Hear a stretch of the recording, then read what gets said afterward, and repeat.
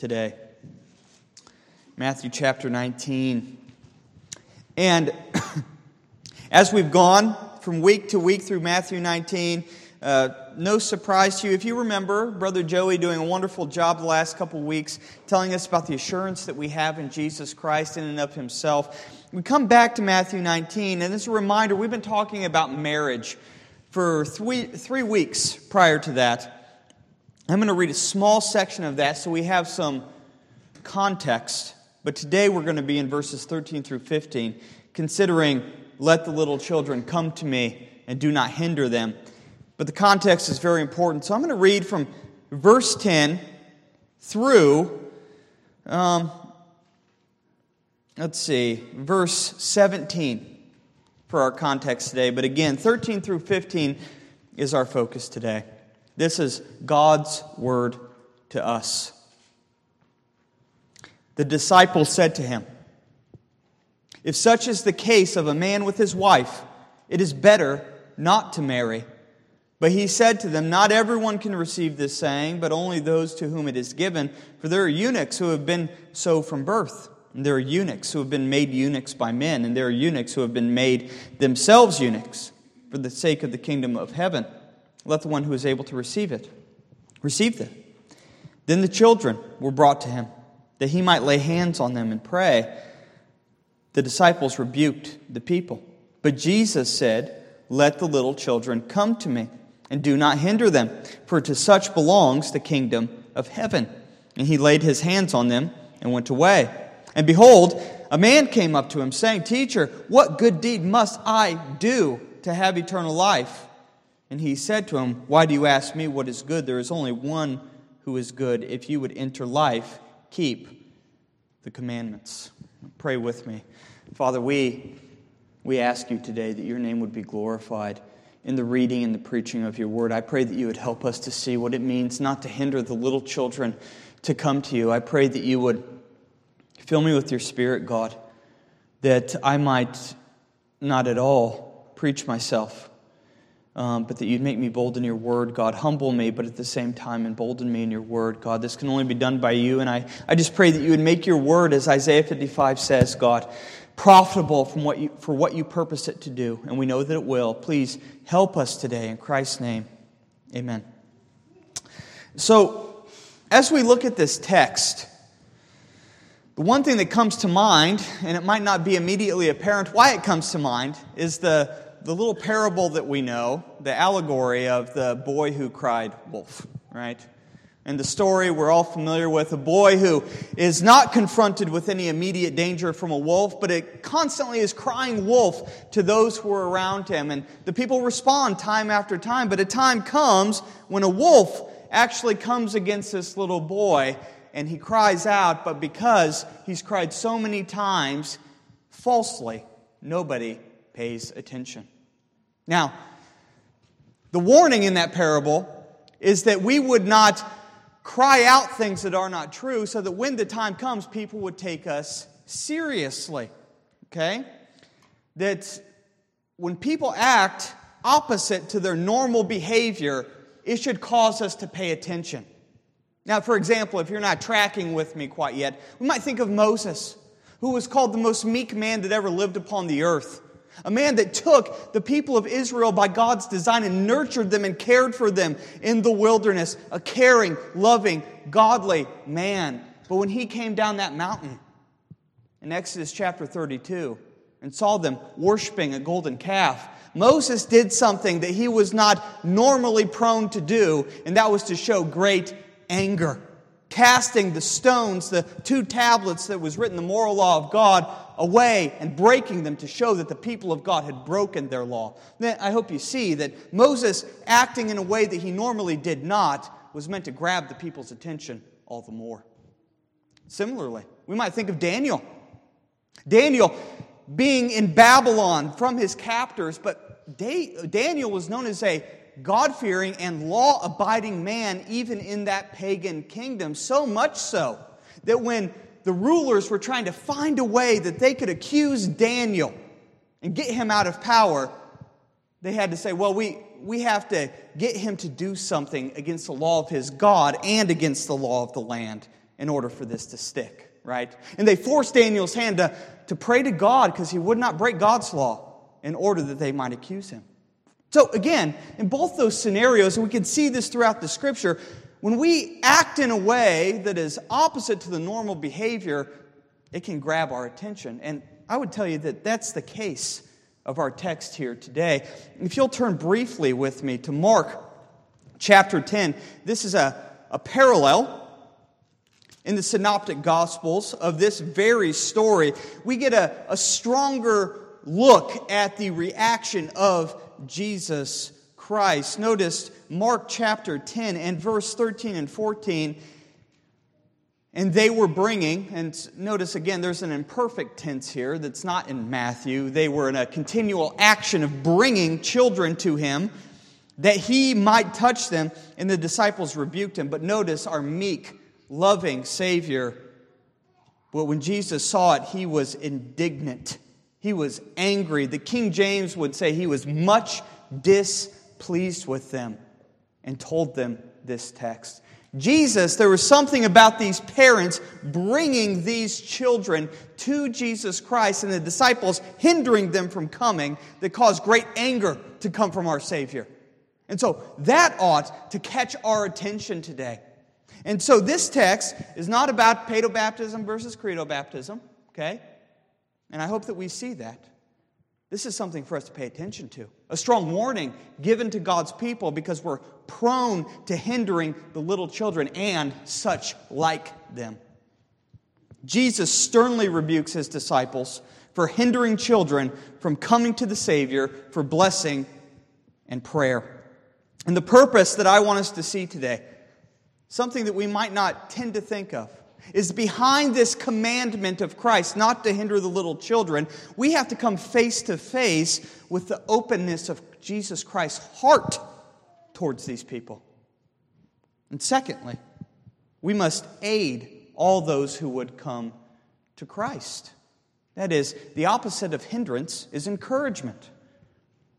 And so today, I want us first to recognize that one of the things that is an imperative in the if we read it and consider it, is that we have to consider with our thought and our minds and our emotions the openness of Christ's heart to all kinds and categories of sinners.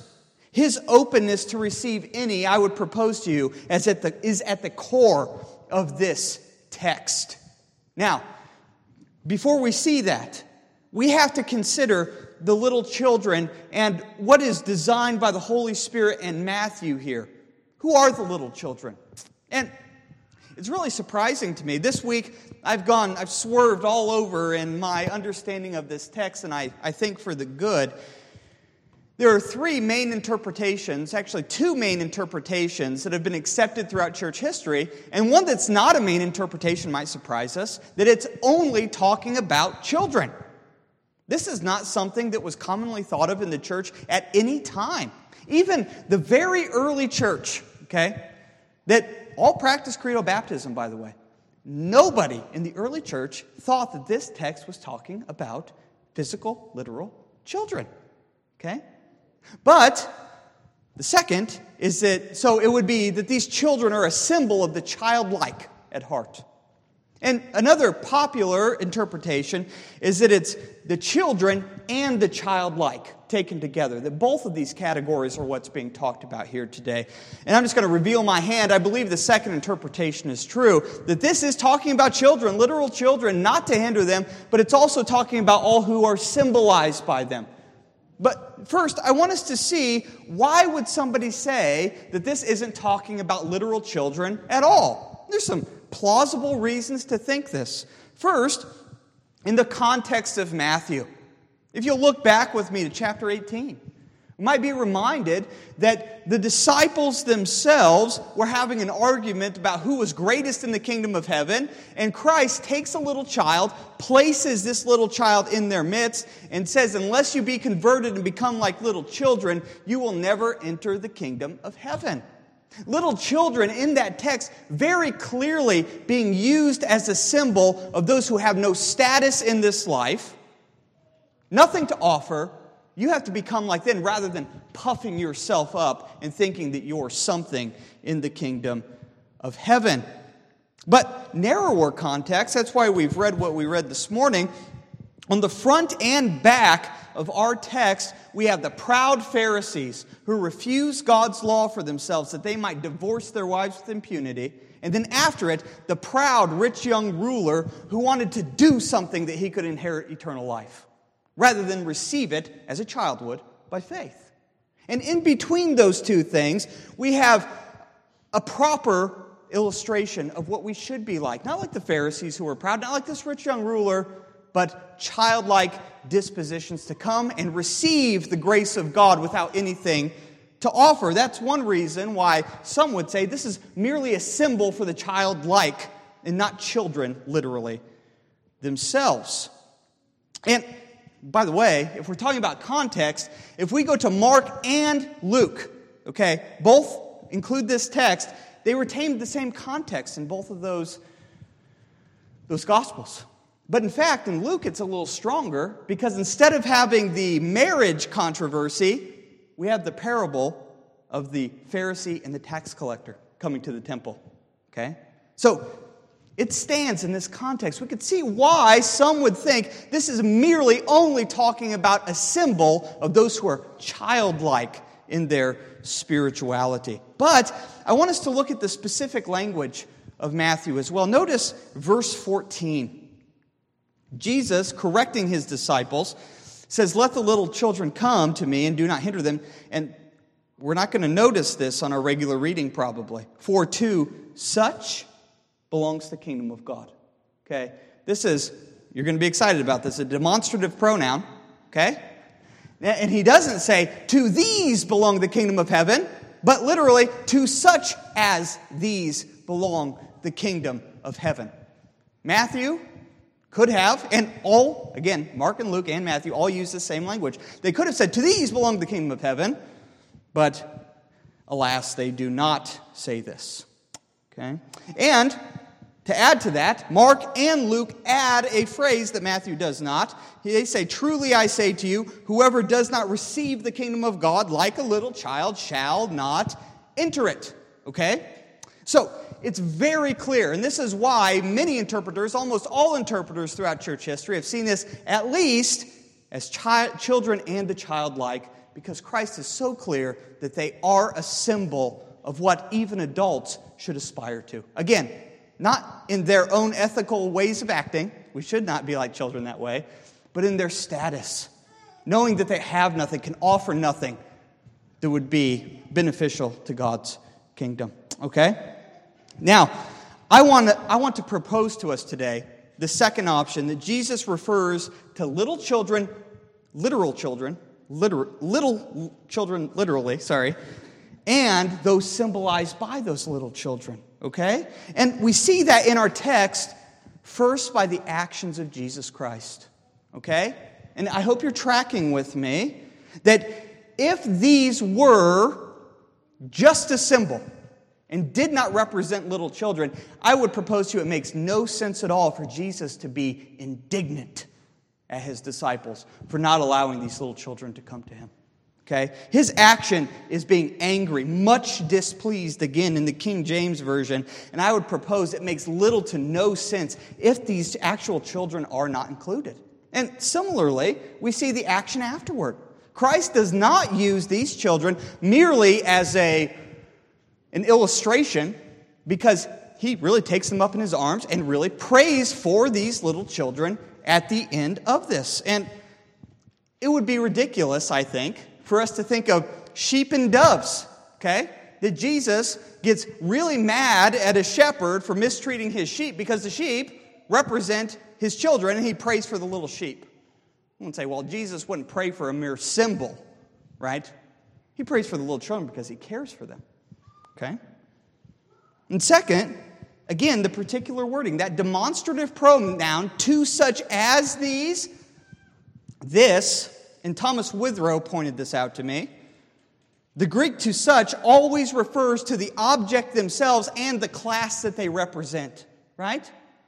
Now, to illustrate this for you, turn with me to Acts 22. This is only one use of this, but in every case, it is the same. Never is "to such as these," this pronoun, used for the mere symbol or the category, but also for the one who represents that category. And I understand why that's confusing. I hope that this will clear it up. Acts 22, verse 22. This same demonstrative pronoun is used in verse 22 of Acts 22. This is Paul. He's before his Jewish brethren after the flesh. He's being accused by them. And he says in verse 21 that God told him, "Go, for I will send you far away to the Gentiles." Up to this word, that is Gentiles. Okay? They listened to him. And they raised their voices and said, "Away with such," that's our word, "away with such a fellow from the earth." They do not mean away from everybody who talks like Paul, but not Paul himself. They mean away with Paul from the earth and everybody else who would talk like this. Okay? That's what's meant in our text today. Bringing this together, that Jesus refers to literal children. In the same way as Acts 22:22, when Jesus says, "For such belongs the kingdom of heaven," he means to these little children and all who are like them belong the kingdom of heaven. And to bring this together, Jesus' rebuke is for hindering the lowest to come to Christ for his blessing. Now, we might be confused. To these belong the kingdom of heaven. Okay? This does not mean that to every little child they're a possessor of the kingdom of heaven. To say that another way, this isn't talking about election, but rather, this is talking about offer of the gospel. Okay? The kingdom of God, the kingdom of heaven, is offered to every category of people. Okay? Including little children. Theirs is the kingdom of heaven. Again, theirs is not the kingdom by election, but by offer to all. Come to Jesus Christ, and salvation will be yours. And so, I want us to see, first and foremost, in this text, and I can't answer all our questions about infants and what they understand and what they don't and all that, but we should see in this text something very marvelous about our Savior. That these children who had nothing to offer him, could do nothing pleasing to him of their flesh, that were sinners, unregenerate. The heart of Christ is open to receive any who would come to him. That his openness to receive any is at the core of this text, and the disciples were acting contrary to the heart of Jesus Christ. His openness to receive any is not just the core of the text, though. It's the core of the gospel. It's the core of the gospel. One of the chief gospel comforts, brothers and sisters, is that there is no requirement put on any to come to Christ. They need to do nothing before they come to him, but merely come and receive forgiveness and grace and peace. And we see this from the lips of our Savior himself. He excludes no category of people.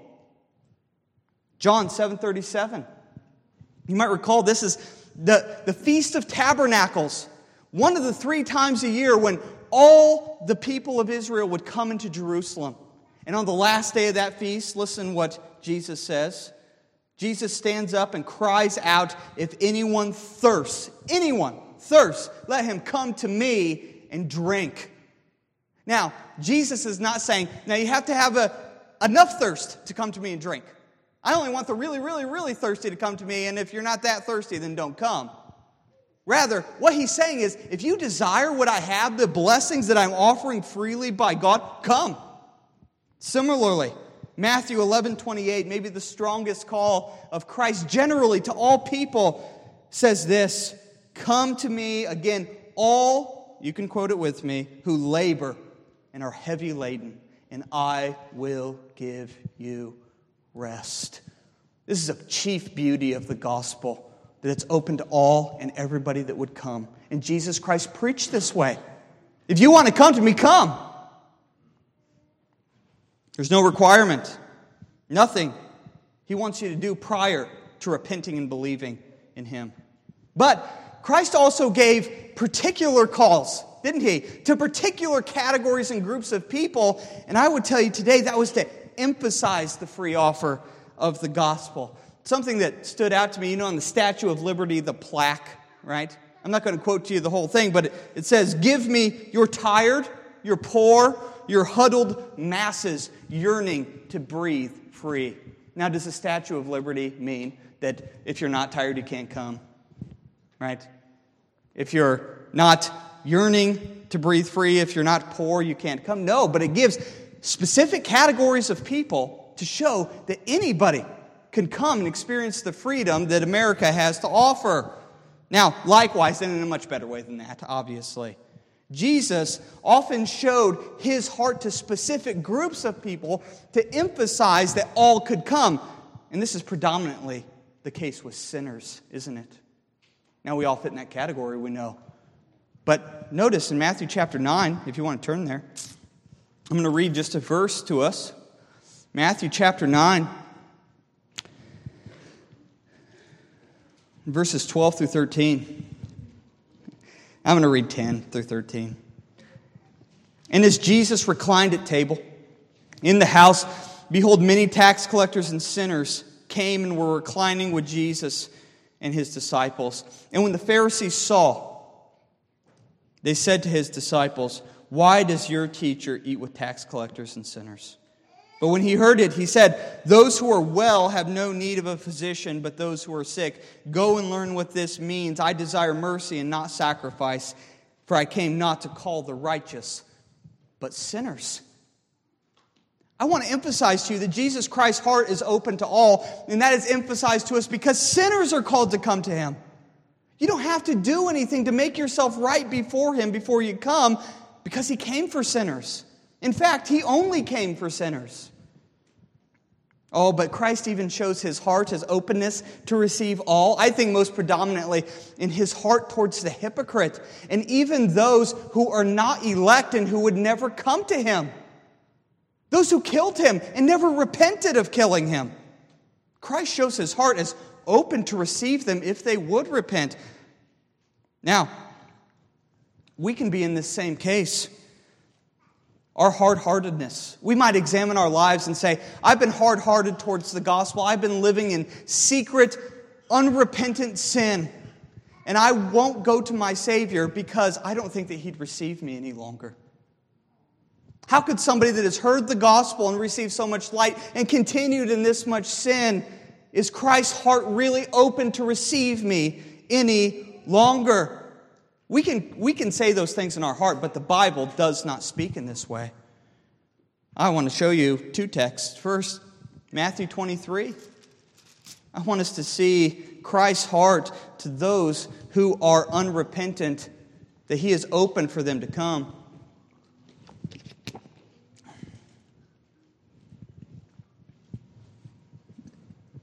Verse 37. We know this text, don't we? "O Jerusalem, Jerusalem, the city who kills the prophets and would kill the prophet, and stones those who are sent to it. How often would I have gathered your children together, as a hen gathers her brood under her wings, and you were not willing." Notice that. These people who are going to come together and kill the Son of God, he says, I'm like a mother hen who is always willing to gather her chickens under her wings. But you were not willing. Not me. I was willing. You were the one who was not willing. And then my favorite, John chapter 5. And again, as we turn there, I just want to emphasize that we're looking at the heart of Jesus Christ and how his open call to the gospel is emphasized by those who would never come to him. John chapter 5. I want you to first notice verse 18. This is the people who he's talking to.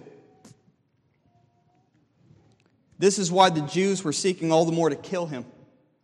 Because not only was he breaking the Sabbath, but he was even calling God his own Father, making himself equal with God. And I just want us to skip to verse 33, where Jesus tells us why he's speaking to them. "You sent to John, and he has borne witness to the truth. Not that the testimony I receive is from man," but notice this, "but I say these things so that you may be saved. Okay? Why was Jesus making this long speech about the testimony of God about his faithfulness? So that those who were listening to him that would kill him, that would never repent, that they would be saved. The open offer of the gospel is emphasized very clearly in Jesus' general call and also his specific calls to sinners and unrepentant people. And the sum of all of this is that Christ is open to receive any, and this is the core of the gospel, that all are welcome to come to him. Even the hardest sayings of the Scripture, where he rebukes the Pharisees and the scribes for their hard-heartedness. And this, as we'll see next week, which I'm so excited about, this rich young ruler, where he tells him what he could do to inherit eternal life. Keep the law of God perfectly. That's what you can do to keep eternal life. Even that, Jesus Christ, and in Luke it says he looked at him and loved him. Okay? Even then, Jesus Christ is trying to draw this man, and he's showing him that the works of the law, Jesus is breaking his leg, showing you can't walk by the law, you can't get to me by the law, so that they would come to him. Even these hardest sayings are designed to save sinners. And how beautiful and how wonderful this is. That even us here today that are saved, that know Christ, in the midst of our sins, we can always go to Christ because he always receives those who come to him. The proper response that we should have in knowing the openness of Christ's heart to receive every category of people is that we would portray the gospel in that same way. And this is what Revelation 22 and verse 17 says. You can turn there if you want. I'm going to read it quick. At the end of this text, we have the proper response to all of this. The Spirit and the bride, that is the church, what do they say? Come. And let the one who hears say, come. And let the one who is thirsty come. Let the one who desires to take the water of life without price. But this is the key of our text. The disciples were not communicating this, were they? Their hindrance of these little children coming was doing the opposite of communicating the openness of Christ to receive all and every type of sinner. In fact, his openness to receive any is denied by the disciples in this text. This is the indignation and the rebuke that we have from Jesus Christ. This is why. Now, we can appreciate maybe the disciples' thought process here. Why were they hindering these little children from coming? It's not because that they were backslidden into Baptist thought, right? And thought that the children can't receive the sign of the covenant. These are children that already received the sign of the covenant. And there's no water in our text, okay? But their thought process is this. Probably. Our master is being thronged by the crowds everywhere that he goes. Okay? It's recorded for us that often there was time not even for them to eat because people were so surrounding them, wanting to be ministered, healing, and the gospel. He was tempted by his enemies almost constantly. We just got done in Matthew chapter 19 noticing how the Pharisees were coming to tempt him. Okay? Christ is busy.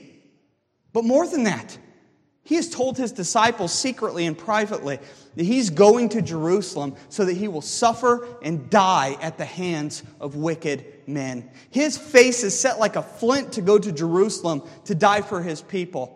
And it seems like the disciples' thought process here is, our master is so busy, we can probably get rid of the things that are unimportant for him to do. It was very common for children to be brought into the temple and for the elders to pray over children, but we got enough going on right now. Let's say that this isn't necessary. Hinder these little children from coming to Christ so that he can deal with more important things. You have a paraplegic you want to bring to me? Oh, sure, that seems important. We'll let him through. We have a high Pharisee coming to debate with our Savior. Well, that seems important for the ministry. Let's let him do that. But the little children, that doesn't seem very important. It's natural, I believe, for them to prioritize what was going on. But in doing that, again, they totally mischaracterized our Savior's heart towards these little children. They not only mischaracterized his heart, but they hindered from coming to him those whom he loved in his heart. Now, you might ask, why would they do such a thing? And I would say, I believe that the disciples hindered these children from coming because they had a deficient understanding of the heart of Christ. What do I mean by that? What I mean is this: it's not because they were defying Jesus' known will that they're rebuked. Okay? It's not as if they knew that Jesus wanted these children to come, and then they said, well, we don't care, we're not going to let them come. Okay? Rather, they had false ideas about Jesus' will for these children to come. And Jesus corrects them. Jesus corrects them. And we ought to see that all kinds of people that would come to him are allowed to come to him, as we've already said, and that heaven will be populated with people from every tribe, nation, and tongue, with every social class, every race, and age of people will be with our Savior in heaven, and our Savior's heart is aligned with heaven's goal in that, right? He's not like Jonah, who would go and preach to the Ninevites something that was against Jonah's own will, right? I'll tell them to come and repent, but I really don't want them to. Jesus wants everybody that will be in heaven, every class of people, to be able to come to him. Christ's heart is aligned with heaven's end state. And he is never too busy to minister to people of any category. He's not too busy for these little children to come to him. Haven't we seen that before with his feeding of the 5,000 and the 7,000? That the disciples are quick to say, send them away because we don't have enough. But Christ's heart in compassion looks at the crowds and says, no, we need to feed them. The same thing is true here. Christ's heart, he's never too busy to receive us to come to him. But these ministers, they were called to reorient their ministry to reflect the heart of Jesus Christ. And brothers and sisters, this is why I think it is the paramount goal of each and every one of us here today, for the good of our church and for the good of the lost that are around us, that you reorient your heart to know that Jesus Christ is open to receive any kind of sinner that would come to it. That you would believe in your heart that Christ is open to receive me and to receive anyone. Why do I say that? Because if your heart is closed and it hinders a specific category of people from coming, you're going to represent that to the world.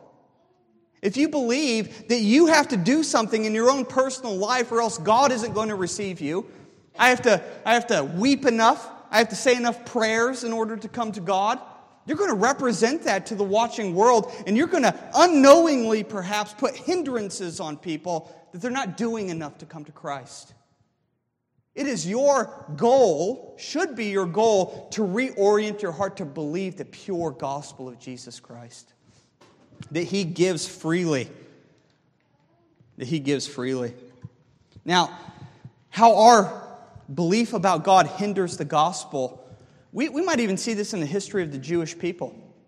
In modern times, okay?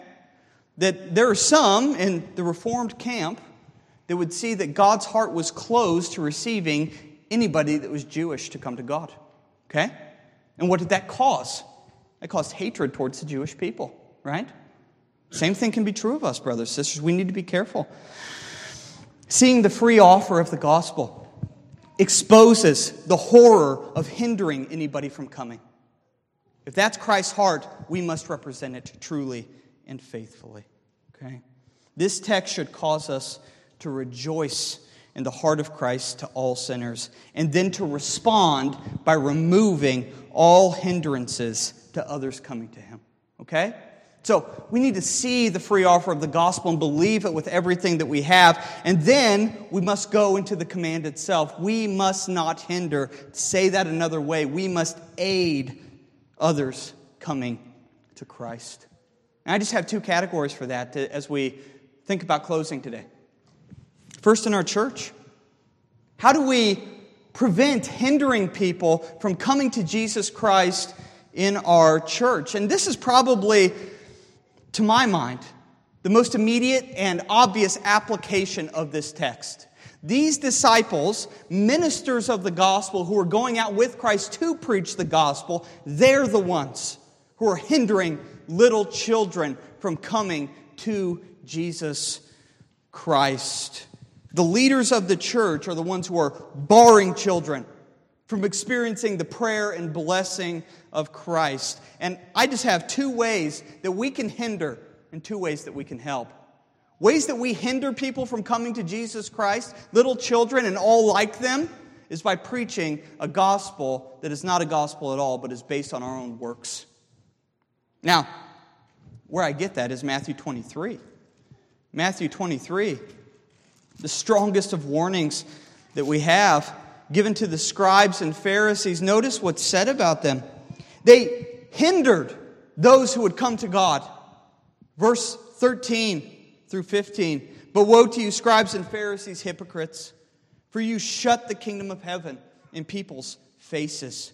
For you neither enter yourselves nor allow those who would enter to go in. Woe to you, scribes and Pharisees, hypocrites, for you travel across sea and land to make a single proselyte. And when he becomes a proselyte, you make him twice as much a child of hell as yourselves. They preached a salvation of works to these people. That if you do enough, if you submit enough to God's law, then you can be taken into His kingdom. But Jesus says you're really shutting the kingdom of heaven in people's faces. You're hindering people to come to me by your works righteousness gospel. Which is not a gospel, but another one. And so, we must aid those to come to Christ, again, by preaching a full and open gospel. Without fear of them somehow taking a gospel of free righteousness given in Jesus Christ through faith alone and living a life of lasciviousness and sin. Because I tell you, church, that will not happen. If we believe that Christ freely saves me, it will bear fruit. We cannot hinder as a church by ever giving ourselves over to any variety of works righteousness. Secondly, we can hinder by the sin of partiality. And I'm going to be strong on this, and if I'm wrong, I will repent, and I'm glad to hear you. We know in James chapter 2, we see the sin of partiality being clearly warned against. Notice what James says in verses 1 through 3. My brothers, show no partiality as you hold the faith in our Lord Jesus Christ, the Lord of glory. For if a man wearing a gold ring and fine clothing comes into your assembly, and a poor man in shabby clothing also comes in, and if you pay attention to the one who wears the fine clothing and say, you sit here in a good place, well, you say to the poor man, you stand over there, or sit down at my feet. Right? The church could, in the early centuries, be guilty of hindering those who would come to Christ by treating them as second-class citizens or those not worthy to really hear the gospel in a very beneficial way, right? They wanted to attract the rich and the powerful, the glorious of this world, and give the gospel to them, okay? They wanted the church to be populated with people like these, right? Now, that might be far from our thinking, but I want to tell you, it's rather shocking to me if you read the history of the church, especially I was hearing of the Methodist Church, and maybe other churches, I'm not sure, that the selling of pews was a common thing, right? That you could, as a family, you could buy the front pew of the church, and it could be your pew, and nobody else is allowed to sit in it, right? And obviously, by implication, the sin of partiality is absolutely being done here. That only the wealthy have pews. They would have nice, ornate pews, while the other people would either have to stand or sit in shabby things, okay? And that might be abhorrent for us to think about into our modern sensibilities. But brothers and sisters, I just want to ask, do we do the same thing with our children? What do I mean by that? I tell you, there's an attitude in many churches, and I'm not trying to pat our own back or anything like that children should not be allowed to be in the service. Now, I am not at all speaking of churches that provide a nursery or any of those kind of things. But some churches would stop you when you come in the door and almost literally and aggressively take your child from you because children are not allowed in the sanctuary. Their noises aren't allowed. Their smells aren't allowed. Okay? None of it is allowed. And I would just, if the prime application of this text is to ministers hindering people from coming to Christ, I just want to ask, Is this what we're doing? I'm here to boldly say, I think this practice is absolutely and totally contrary to this text. I think it is a literal hindering of the children, the little children, to come and hear Christ. We cannot, I speak for myself and Brother Joey, we cannot and will not ever hinder children from hearing the Word of God, seeing the visual sermons of baptism and the Lord's Supper, singing with the congregation. Okay? Now, if you need to take the children out, I want to be clear, you're welcome to do that. We love for you to do that. It's fine. But we will never hinder you positively from doing that. And we must not ever do that.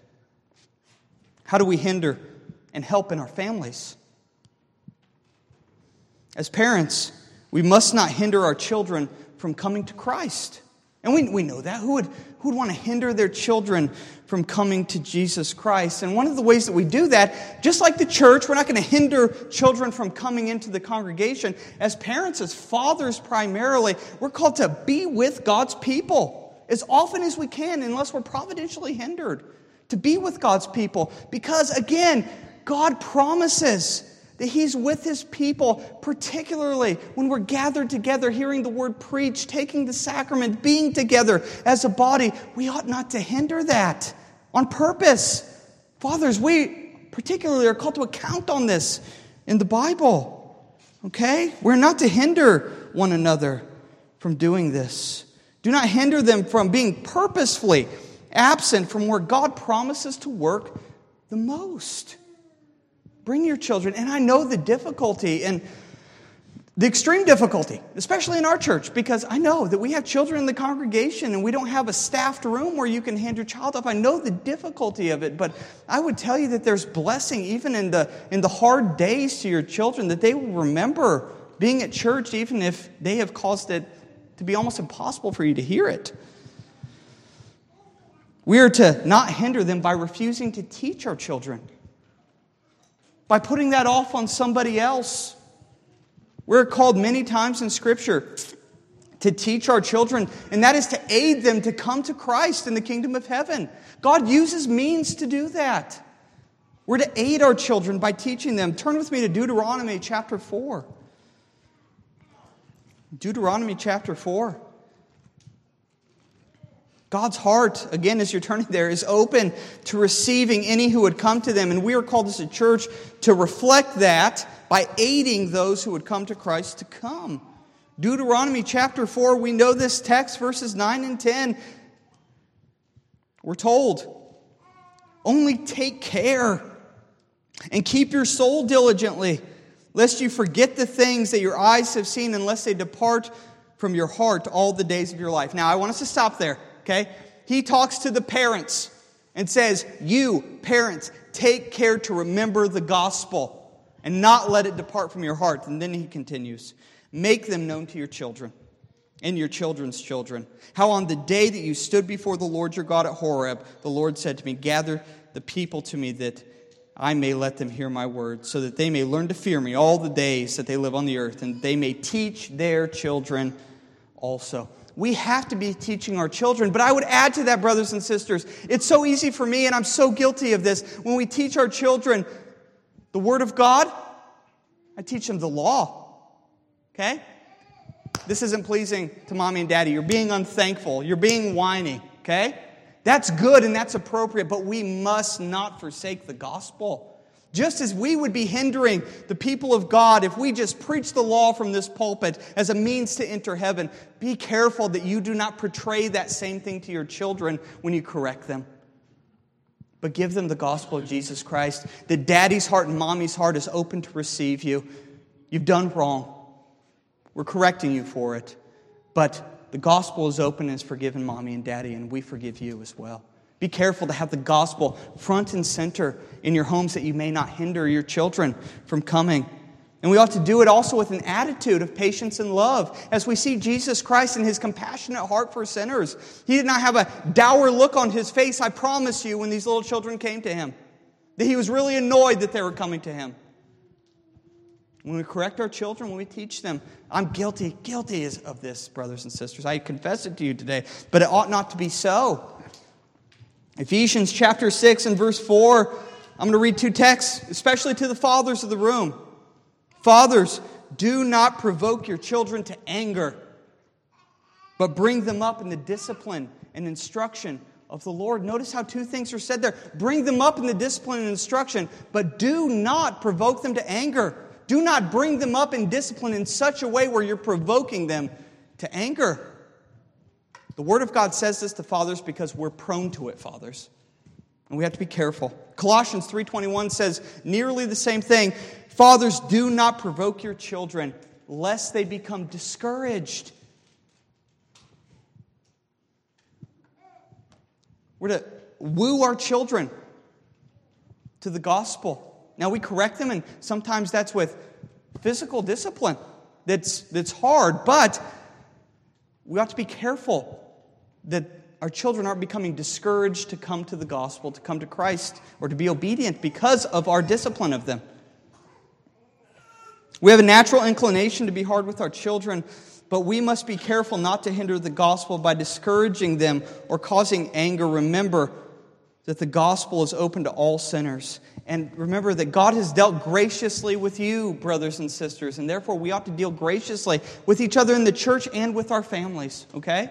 Now, at the end of this section, we have a strong application given to us that we must not hinder. We must do it in certain ways, but I tell you, we are going to fail in these ways. We're going to fail. We're going to, me and Joey, I hate it, but we are going to say things that are wrong, and it's going to be skewed in the way of works righteousness at times. And we're going to do everything we can not to do that. But we must repent of that. Children, fathers, wives, we must teach our children in such a way that we repent to our children when we do things wrong, when we hinder them. We must repent to our children because we know that Christ receives us in the midst of all of our failing and that Jesus Christ never hindered a man, never hindered a woman, never hindered any child that wanted to come to Him and put their faith in Him. And therefore, we not either. And we have His righteousness attributed to our account. That we are not looked at by God as people who hinder others that come to the gospel, but rather we have the perfect righteousness of our Savior, Jesus Christ. And all of our hindrances that we've given to others in our lives were placed on the shoulders of our Savior on the cross. And He died for us in it. Now, the open offer of the gospel, I don't think is anywhere seen more clearly than in the Lord's table. Because we know that Jesus, on the night that He was betrayed, He took bread, and when He broke it, He said, "Take, eat." Right? That's open, isn't it? Take, eat. This is my body, which is broken for you. Do this in remembrance of me. As we take this today, brothers and sisters, we should be reminded that Christ puts no hindrance in anybody's way from coming to Him. If you're hindered, it's from your own heart. But Christ is open, so please come to Him today, brother.